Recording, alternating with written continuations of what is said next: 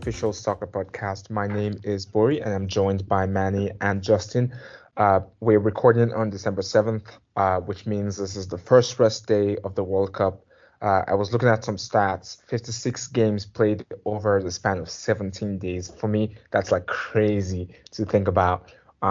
But no, here we have it. We've gone past the round of 16, and now we are in the quarterfinals. So in this episode, what we're going to do is go over the next four games that will happen this weekend, and then give our thoughts, predictions, and maybe even refer to the previous rounds. That said, welcome, Justin and Manny. How's your watching of the World Cup been, Manny? It's been bittersweet, to be honest, because I was one of the, I guess, on this podcast and amongst, all my friends and folks that watched the beautiful game, was amongst one of the strongest, I guess, that had criticisms for this World Cup and everything surrounding around it. But, off the pitch and everything that was going on. But, man, it's really hard not to watch, to be honest. And I'll be the first to admit that, with the holidays rolling around, and it's interesting, the concept of having this, of watching, the best nations go at it, the best athletes go at it, right, every 4 years. Because yes, on some levels, you know, politics aside and everything behind the scenes of how this World Cup happened, you have to respect that for a lot of these players, this is a lifelong goal for them, right? They train for this moment. They train every 4 years to try to represent their nation. And I guess there's no greater privilege than to step onto the pitch and, play for your country. So, sentiment aside, I guess, for how this World Cup happened, I'm here watching it. I'm watching all the games. I'm watching what's going on. And I can't help but think that, this is probably one of the most memorable World Cups in terms of the results and the upsets that have occurred thus far, and just the history that has been made for certain nations getting this far in the tournament, or just surprising across the board. So I will say, at the very least, it's been very entertaining. Okay, but I'm glad you said that, because I was going to ask Justin this question. The thing I've seen on social media is, and the sentiment I'm getting is that this is the best World Cup ever. Justin, and we're going to make sure that you don't have recency bias. Can you think about what that means, and can you tell us from your point of view what you think is the best World Cup ever? Do you think this is it, even though we've not even played the quarterfinals yet? I think every World Cup, honestly, every 4 years, I mean, it's the event that we all look forward to as football fans. And every World Cup has its own storylines, its own things that make it memorable and unique. So I don't know if I'd say this is the best one. I appreciate the chaos factor behind this one. That much I do like. I like the upsets. I like not really at this point in the tournament, even though there are still some heavy hitters left in the quarterfinals, a lot of them are facing off against each other this early in the round, this early in the knockout phase. So you don't really know what's going to happen, and we'll talk about that when we get to making our predictions.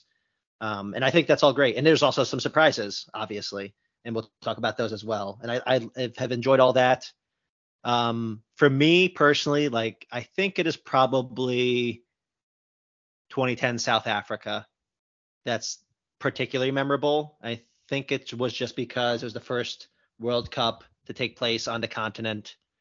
It was the year of the Vuvuzela. The atmosphere watching the games was so electric. It was also the year of the Jabulani Adidas soccer ball, which was a menace to defenses and to goalies. And if you remember that ball that would dip wildly and be swinging all over the place. And for a period of time, we all thought that Diego Forlan was a magic man because he figured out how to hit that ball and like make it swerve around defenders and knuckleball in a way that the goalies couldn't predict. It was just fun. And also, Justin, just to add to that, how could you forget the best part of that World Cup? The best World Cup song in the history of World Cup songs. Come on, man. That's right. The Waka Waka. Come Waka on. Waka. How can you not? You should have just started off with the Waka Waka. That's right. That's all you have to say. No more needs to be said. That's exactly right, Manny. Yeah, Waka Waka by Shakira. It's great. It was just the whole vibes of that World Cup were just like I thought it was great. So that's the one that sticks in my mind personally. Okay, well, I would say, of course, I understand the chaos factor, like you said, has been very entertaining. I do agree that. I think for me the best part of the World Cup is realizing that the World Cup ball is so high tech that it needs to be charged, and has like a 6-hour active usage. And in my head, I'm just thinking, what happens if they forget to charge it? Does the game just stop, or like, I mean, it must be somebody's job to actually take care of that. So it's really interesting to see how far we've come, and this is how we've been. This is how we're now playing the game where we have to charge the ball. And of course, I think the reason why we're doing that is for the automated offside, which for me has been tremendous. Again, just love all the high tech around the World Cup, and that's, for me, I think the future is going to be awesome with this game. Some people may not like that. I know that. But. I think that's a great point. I think the technology that's gone into enforcing the laws of the game, particularly offsides rules, has been tremendous. I think the way the referees are actually accurately applying added time at the end of halves is phenomenal. I pray that gets carried over to domestic leagues. After the World Cup is over, it's just amazing having not like time wasting has been like nullified, right? Because they're adding all that extra time onto the end. And I think the refereeing in general has been pretty good, with a few notable exceptions. Anthony Taylor, but like there's like I think the refereeing actually has been on the whole pretty good, and thankfully the concerns that some of us had, like Manny, you had alluded to, about whether the referees are going to be putting their fingers on the scale, have not come to fruition, which has been nice to see. This has seemed to be a very clean and yet. Sure, we should caveat, of course, yet. It's been nice. Manny, you shook your head when Justin was talking about the whole just how things have been going on with the World Cup. Yeah, I feel like this is like a catch-22, if you will, just because of the scrutiny that this World Cup has been under, right? Like this World Cup is by far the one that's been under the microscope the most, or in more recent times. So I feel like the last thing that they want is to have a blatant scandal of referees doing things or calling, favoritism, right? So that we so often see in domestic leagues per se, specifically with certain referees, right? When certain teams play. So I feel like they've done a really good job of kind of, like Justin said, nullifying those things as to not have, one more scandal or one more talking point added to this World Cup, right? So, but again, there's plenty more football to be played. And I feel like the more important and the bigger matches are yet to come. So we'll see what happens in those matches. And if there are any type of quote unquote controversial calls to be made. Yep, sounds good. So why don't we just dive right in and talk about the first game? I guess the first game or the second game of the Friday of the quarterfinals, the Netherlands and Argentina game. I think before I remember the last episode we recorded when we talked about Argentina, we had sort of alluded to the fact that everyone is hyping Argentina and we don't think they're that great. Given what we've seen now, they lost to Saudi Arabia. Then they got their stuff together. They won their last 3 games. How do we feel about Argentina and then Argentina's chance in this game? And let's not even talk about Netherlands yet. but just Argentina as a country, how do we feel about how they've played so far? And Justin, I'm going to give you the floor on this one first. Sure. Yeah. So I think in our last episode, or in the when we were making our predictions about the group stage, I came out very strongly for Argentina, and I said I think Argentina is going to win the whole thing, and it's partially because I just want the narrative. I love the narrative of Messi winning a World Cup, but also Argentina came into this tournament red hot. They are undefeated in 33 matches or something like that. I can't remember the exact number, but 30 plus matches they had gone undefeated. And what do? Lose opening the match against Saudi Arabia, of all countries, which is obviously a big deal. Kudos to Saudi Arabia, their team, for pulling out that win. But obviously raised a lot of questions, threw a lot of doubt onto Argentina's chances. Since then, however, I think they have looked decent. They haven't been dominant in the way that some of the other teams that we're going to talk about, such as Brazil, Portugal in the last match, Ronaldo-less Portugal, have looked utterly dominant against good opponents. But Argentina has been pulling out the results. They've looked pretty solid. They won in the round of 16 against upstart Australia, 2-1. But the scoreline I don't think really was actually that reflective of how that game was going. If you actually watch it, Argentina seemed to be in control pretty much start to finish. So in terms of how they go from here, they have a big game against Netherlands, and we'll talk about the Netherlands after this. But let's say Argentina wins on Friday. They're going to be facing off against presumably Brazil, but also Croatia is also a great team, and that's when that's when they're going to flip from being the favorite, I think, to being the underdog, frankly, at that point in time. So we'll see how they handle that. Right. Yeah, and that's actually, Manny, I'm gonna move on to Netherlands. They've not lost a game in 18 games. They look very interesting actually, because I think I believe maybe I don't know if they tied one of their games, but it seems like they've won all their games so far. And then in the game against the USA, it seemed pretty easy to just go through that defense, and just it seemed pretty easy.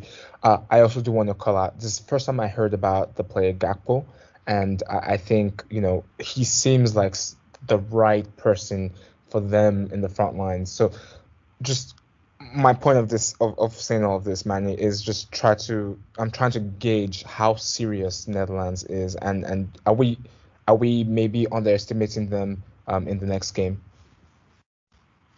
Yeah, similar to, I guess, the way that Justin described Argentina, in their form coming into this tournament.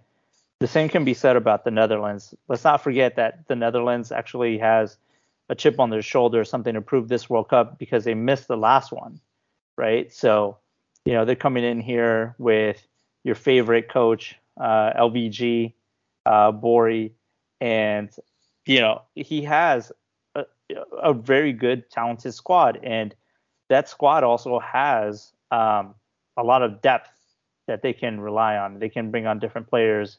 I'm surprised you haven't heard of Gakpo. I guess it might be just the EPL teams, because this guy was one of the hottest transfer, I guess, stories of the summer. Not just for this summer, but even starting from last summer. There's, big clubs in the EPL were actually after him at that time. I think it was Southampton. And if there's one thing that about the EPL, is if Southampton has identified, either Southampton or Leicester City has identified a prospect, then that means that guy's value is going to exponentially increase within the next 2-3 seasons. And that's exactly what's happening with Cody Gakpo. Sad to say, Southampton is no longer in the running for Cody Gakpo going forward, but I wouldn't be surprised if he goes to a top 6 EPL club and he goes for a lot of money. Having said that, it's kind of refreshing to see the type of football that the Netherlands is playing, because what we saw before, and part of the criticism to how and why they missed out on the last World Cup was the way that they played was too defensive, and it was too kind of cautious. Like they didn't take any chances, they didn't attack. That's contrary to what we've been seeing with the Netherlands in this tournament. I feel like they haven't even hit, they're like they have an extra gear left is what I'm trying to say. I feel like with the US, yes, they beat them very soundly, but even in the group stage, I don't think I never saw a time where they were seriously under threat. I can't even remember if they were ever even chasing a game. Now that I think about it, in their group stage. Yeah, I don't think so. Yeah, like they they pretty just comfortable. yeah, like they I feel like they've been in cruise control the entire time. Having said that, Argentina will definitely be, I think, their first major. No offense to the U.S. men's national team, but this will be their first major challenge in this tournament.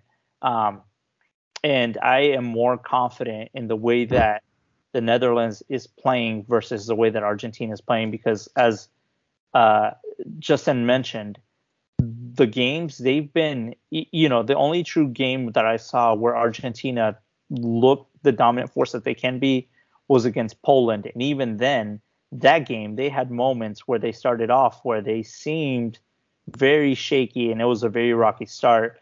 If not, I think for like the possession base that they started to impose on the team and in that game. Australia had more chances than Poland actually did, which is crazy to say if you think about it, right? Because Poland, with Lewandowski leading that line, you would have thought that he would have had a myriad of chances, but Australia actually had way more chances than Poland did. I think that the Netherlands is not. I think they're underrated. I think that they were the dark horse in this, or they can be the dark horse. I don't know how much of a dark horse they can be getting this far, but I feel like nobody was talking about the Netherlands before, they made it this far. Yeah. Well, I think Morocco will have to be the dark horse at this point. Let's be honest. No, that's just a Cinderella story. That's completely different. That's completely different. We'll get to that. Well, sounds good. I think so let's just start to get into how we can either analyze this game or give our predictions, because from my point of view, the way I see things, Argentina has actually disappointed me, if I'm being honest. They don't look very lethal. I don't know what it is. I think their defense is so bad, if I'm being honest.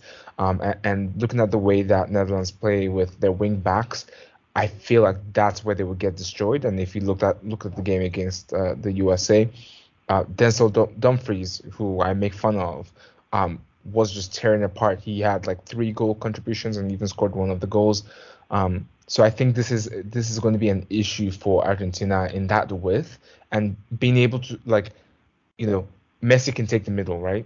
Well, depends. He's been losing possession a lot, but like assuming, let's just say Messi can kind of man the middle and keep the possession in the middle, Argentina will need to find people that would man mark all the wing backs, and Denzel Dumfries is like the right person to play that sort of wing back role, because he does it every day for Inter, right? And so like he's very effective at that role. Although I think in his previous games he wasn't as good, and this last game maybe it was just they played the USA when they were not at their best. But my point is, I do worry for Argentina, and I think they have serious homework to do for Friday, which is why for me it's very hard to make this prediction that I'm going to make. So that said, do any of you want to start and make a prediction about what's going to happen on Friday? Yeah. So the thing here is, with Argentina, up until now, their opposition has tended to play defense first, right? Bunker mentality. And that has nullified Argentina to a decent extent. I mean, like Manny said, they beat Poland, and they look pretty good there. They beat Mexico, and honestly, in the second half, they looked like, Mexico like literally looked like they weren't even interested in even attempting to score, and Argentina were eventually able to pick them apart, though it took a lot of time. They didn't score until like 65th minute or something. Australia came to play a little bit, but obviously, they know they can't match up head to head, so they were defense first. With the Netherlands, I don't know. I think this has the potential to be a very exciting match. And usually when we predict, like, it's going to be a high scoring, high octane affair, it typically isn't. But like, it seems like on paper, Netherlands has also faced this up until now. Teams playing probably defense first, with the exception of perhaps of Senegal in the group stage. So like, these are two teams that like to play on their front foot. They obviously, all their talent, the majority of their talent is on the forward line. Netherlands, you could argue, has the better defense on paper. But they both are going to be looking to score. And if neither of these teams is playing with a bunker mentality, if both of them are looking to get on the scoreboard first, looking to control the ball, not wanting to cede possession, wanting to play in the opposition half, then we may have like a cracker of a match. And I don't actually know who comes out on top in that scenario. I think maybe that it should play, I think, to Argentina's strengths, but you never know. Like because of what you said, Bori, with like the wing play and how Argentina's wing backs particularly like look not so strong, where that's gonna like devastate them. But in spite of all that, because I'm a Messi fan, because it was my original prediction, and because it's what I really truly want, I'm gonna say Argentina wins the match. All right. In a high scoring affair. Yeah. I'm gonna go before we give Manny. So I think I'm not sure what's gonna happen, but I do think it's gonna be a 2-2 draw and penalties, and I don't know what's gonna happen after that. My only request is that Messi should not play any of the penalties, because he's going to miss. I genuinely think that this is Messi's like worst weak point. Like, you put the ball put the ball 25 yards out, he'll sink it every score. He'll score it every time. But you put it on the penalty spot. Oh, I see. Yeah, that's why he's struggling. He's much better at free kicks. Exactly. But yeah, so that's my prediction, and I think and one thing I wanted to mention real quick is, I know, let's not forget, Di Maria played under Louis van Gaal, and I think they didn't have a great relationship. So it will be interesting to see if that fires him up for Friday. And I think he will probably start. I think he had an injury the last game, but I think he will probably start in this game. I think Di Maria could be key because he has a vendetta, essentially. Manny, how about you? I am not here for romantic sake. Argentina is not. I called it from the very beginning. That Argentina was gonna go out. I think that I'm pretty sure I said quarterfinals. So this is where I prove myself. Having said that, I can't go against the Netherlands. The Netherlands, like I said, I think comes in with having that chip on their shoulder of nobody thinking or giving them a chance, right? Like, nobody was talking about them. Everybody was saying either Korea, one of the African countries, perhaps. Senegal pre-Mane would have been pre-Mane injury was a dark horse, or Denmark or Belgium. Look at all those countries. They're gone, right? Nobody gave Netherlands a second thought. And I think that, we've seen, like I said, they've kind of been on cruise control the entire time. Now, one thing that I do want to call out is kind of the way that you guys are talking about tactics and the way that Argentina is going to set up. I'm still not convinced. So 2 points. I'm still not convinced, Bori, that Di Maria even starts this game, because that's one thing that I've noticed about Argentina is they have not had a consistent, stable lineup in the games. Like, they've always been changing, 2, 3, 4 players. Start one game, and then the next game it's like a different players. So I think they're still trying to figure out what their best lineup is, versus the Netherlands have been very consistent in how they're playing and what type of style of football they're bringing. And I would argue that if the game opens up and and Argentina wants to play less position based, I think it might actually hinder them because, as Bori mentioned, on the wings, they just can't match with the speed man for man with what the Netherlands has. Well, I mean, so I think that's why they will play. I think the Argentina will actually play 4-2-3-1.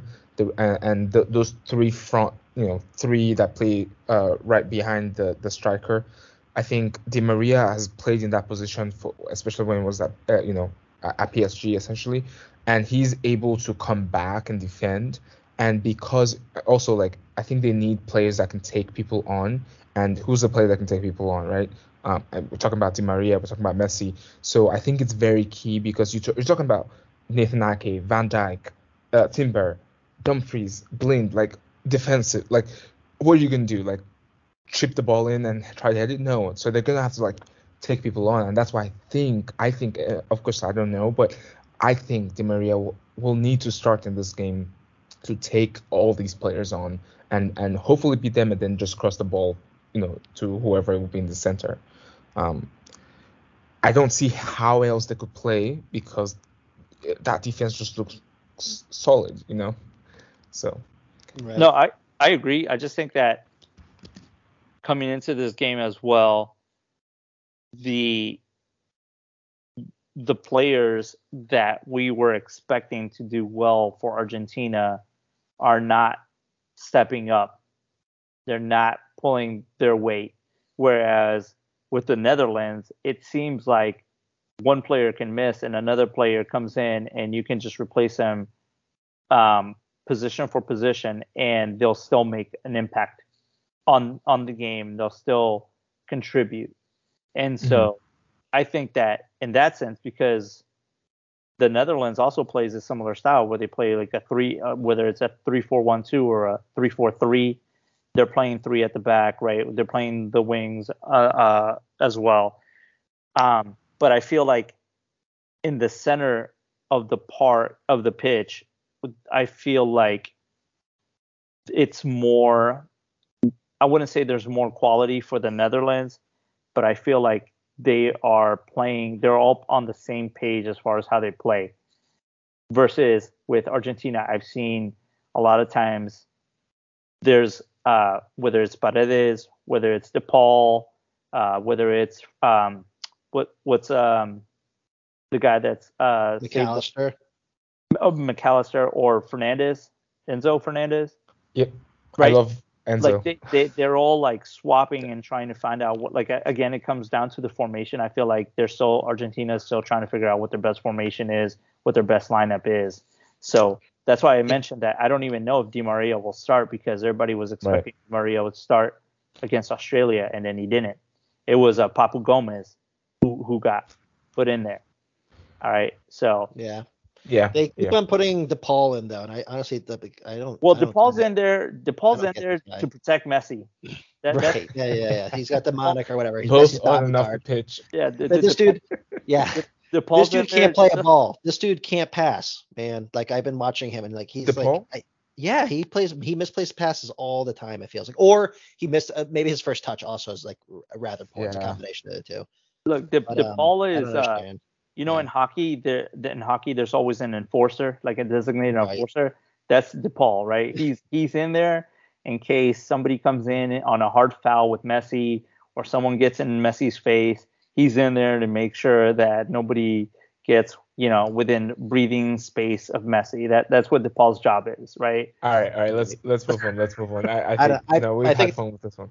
Right. It's we got, like, I have seen a worrying trend of like Argentina looks like they're reverting back to their old habits, their bad ways that they've been following for the past 15, 20 years of games not going well, just get the ball to Messi. That's all we're gonna do. The game strategy just reverts back to get the ball to Messi, and Messi can't do it all on his own.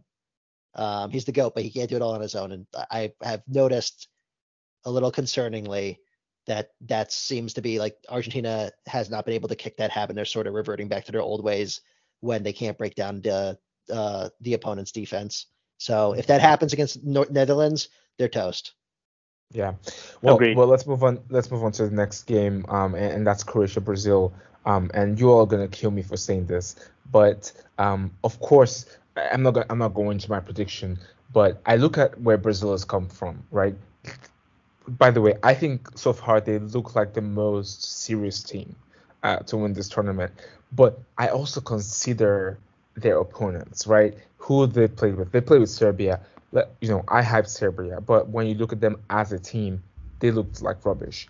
Switzerland, I'm not even going to talk about them. They lost to Cameroon. I'm not really going to count that against them because they can't, they already qualified, so they shuffled things a lot. And then they play South Korea. So it's like I can't tell if Brazil is actually good, and I think this would be the first test for them. Although I think Croatia is also not a huge test because let's not forget Croatia's last game, I think was what Japan or something. It was a tie, and they won on penalties.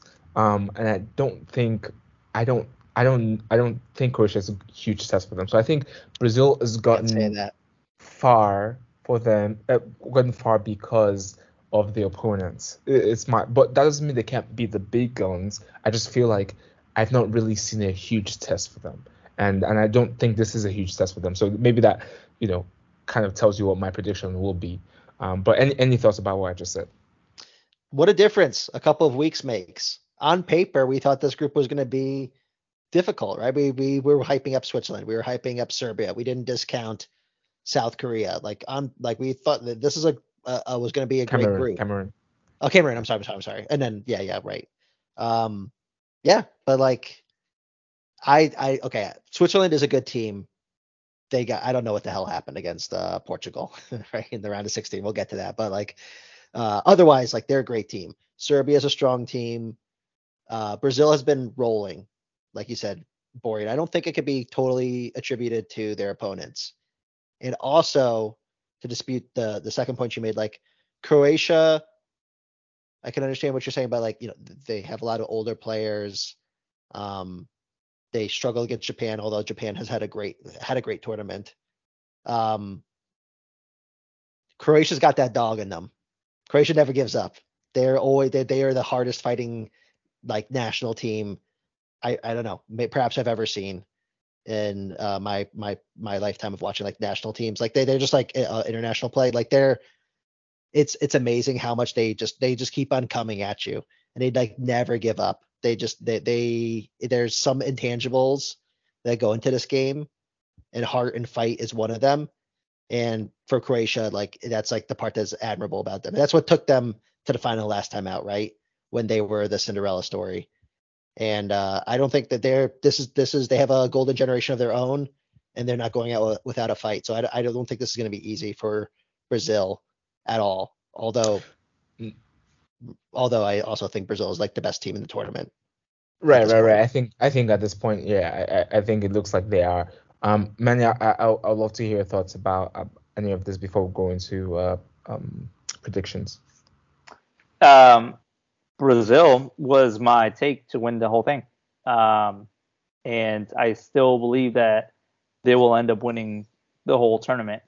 Um, Having said that, I'm surprised that you guys are saying that that the other teams haven't been a challenge, so to speak, when I think that what we've seen in this World Cup is that anything can happen at any given point, right? With just upsets coming left and right. I still believe though, even with the injuries that Brazil has sustained, because it's going into the tournament, they've lost some major pieces to what was originally that starting lineup. Surprised Justin didn't mention Arsenal season's about a tank with the one Gabriel Jesus being essentially out not only of the tournament, but his season could be over with what's being called, I think, some ligament. I think he tore his ligaments in his knee, right? So he's essentially done. His season's over. And then on top of that, I believe they've also had notable injuries on defense. Alexandro, I think Alex Telles. So they are running thin in certain positions. But having said that, even with all of that going on, that the squad, the caliber of the players that they have, the way that they're playing, they are the most, I guess, fun team to watch. They're just so fluid with everything that they're doing. They didn't even need Neymar, honestly. Like, Neymar got injured in that first game, and then everyone started to panic a little bit and say, okay, well, Neymar's an integral part of the team. They didn't even show that they needed him because they have a bunch of upcoming talent that can just step right in. Croatia was one that we talked about as well when we compared Croatia to some of the other teams that had Belgium, for example, which had immense talent and world class talent, but they're all aging stars, right? They're on the decline. And this past game against Japan really showed, I guess, how great the disparity is between the world-class talent of a Modric and some of those older players and some of the younger players. Like, I think the gap is just too enormous for the likes of Brazil. And you could argue that they even got lucky in penalty kicks against Japan, because if Japan had better PK takers or had taken better penalty kicks, then it would have been the other way around, right? They wouldn't even have made it this far. I was surprised that game even went to extra time. Like, it just felt like Croatia was, I guess, so frustrating to watch after having eliminated Belgium. They were just so frustrating to watch. And I don't know if it's like one of those things where, remember, in the previous World Cup, they literally played what felt like every game was extra time, every single game. Yep. And these players are all 4 years older. There's no way they can do that. There's no way they're going to be able to do that. No. And mentality monsters, man. They don't break. I agree, but at the same time, I think all good things come to an end, and I think the golden generation of Croatia will come to an end against Brazil this weekend as well. Yeah. I think you hit on the key point, Manny, which is with, what's the difference between the 7-1, humiliation 8 years ago and today. And I would say the big one is the role of Neymar. Competence, right? Number 9.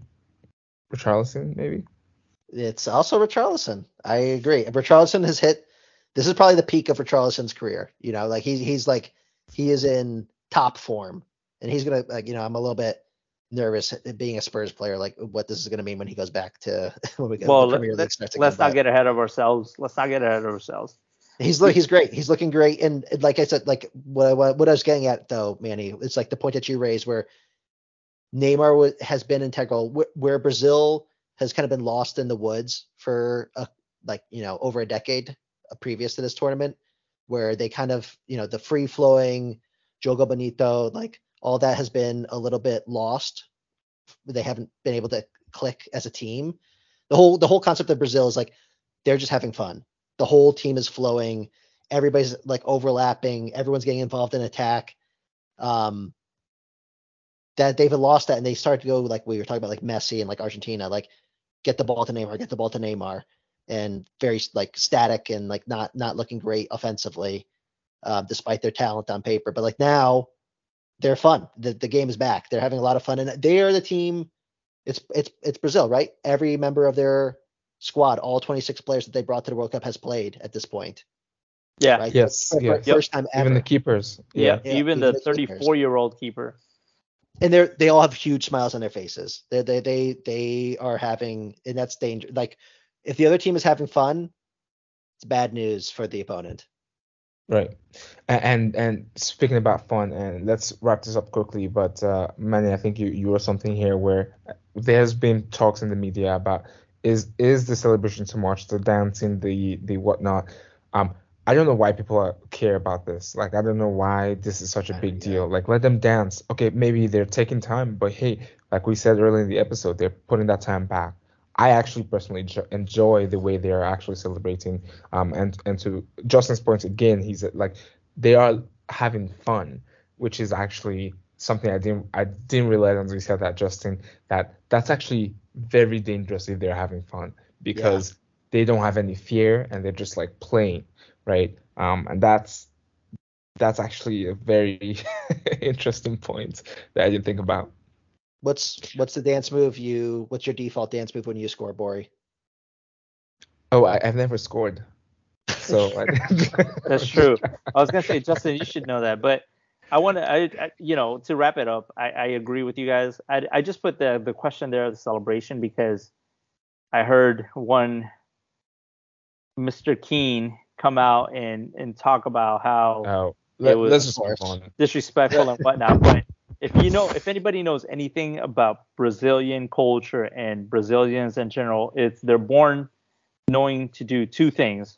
One is juggling a football, so knowing how to juggle, and two is dancing samba. Every Brazilian is born knowing how to do those two things. So for them, it's part of the culture. It's infused into the game. It is what it is. They're very lively, happy people that that just live life to the fullest, and you're seeing it. And one thing to note, I think, which is an extra motivator on top of all this, is possibly the GOAT to many people. One, Pele, is not doing so well health-wise. And I think it comes to the minds of all those players in that locker room. What better way or what better gift to give the GOAT, right? Arguably the GOAT, or at least the GOAT to Brazilians, than to reward him with a World Cup, right? So I think as if they didn't need any more motivation, we talk about, humanity in these moments, right? Of sport and kind of how that is an extra motivator and how it can impact those players. What more motivation do they need than to actually say, all right, let's do this, not only just for us, but to an icon of the sport and our country. So so, great, really good point. Also, if you notice at the last match, like they have a lot of legends of the game there watching and like cheering on the team from like whatever luxury boxes where they can probably get alcohol. And then also going down into the locker room and like seeing these players, it means a lot to these players. Like, R9 is there, Roberto Carlos, Rivaldo. Rivaldo's there. And it means a lot to these players. I mean, I think, Richarlison's like was brought to tears when R9 was congratulating him after the game. So it's a great point, Manny. Like, and plus the Pele, what's going on. It's a lot of the whole, it feels like there's something special. The stars are aligning for Brazil. So okay. So all three of us say Brazil then, right? Well, I was gonna ask you, Justin, because I know you're the crazy one out of three of us. Right. I know that Manny and I go you like to go against the grain, so it's true. It's true. It's been said, and I think Croatia's not going to roll over and die. Like they refuse. It's gonna be a game. And it might even go to added time, but I think Brazil, like we said, the stars are aligning. If it goes to penalties, Brazil's out. That's all I was saying. Yeah, they don't want that to happen. Yeah, don't let it get to that point. Because that's Croatia's bread and butter. They did it 4 years ago where they were just winning all the penalty shootouts, and so Brazil needs to kill the game in the 90 minutes, not even extra time, because they will park the bus at that point. All right, we've talked about the first two games. And I think we're going to actually wrap it up here at this point and record a part 2 where we'll go into the last two games of the quarterfinals. But as usual, thank you all for listening. You can find us on Apple, Spotify, and Google Podcasts. We'll talk to you tomorrow. Bye-bye.